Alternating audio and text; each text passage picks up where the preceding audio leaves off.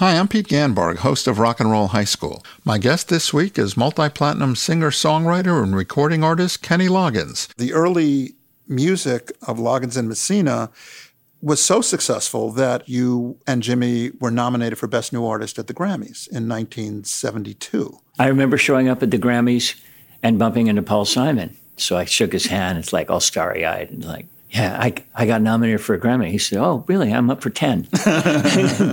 There have been so many different phases of your career. Yeah. There's singer-songwriter Kenny, quote-unquote yacht rock Kenny. There's soundtrack Kenny. There's children's music Kenny.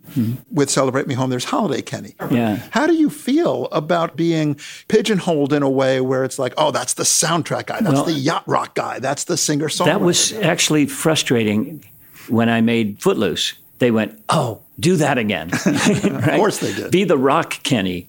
And so I made an R&B record, which totally pissed them off. There's a website. It's called Yacht or Nyat. These guys have decided, we will let you know. We are the experts on yacht rock. On what is yacht rock. And there is a Yachtski scale. There are over 500 songs on this scale. 5 of the top 6 songs are either by Kenny Loggins or Michael McDonald. So being an A&R guy, yes, you look at that yacht rock list, and what do those songs have in common? Those are all jazz-inflected R&B, mostly white R&B. Blue-Eyed Soul. Blue-Eyed Soul.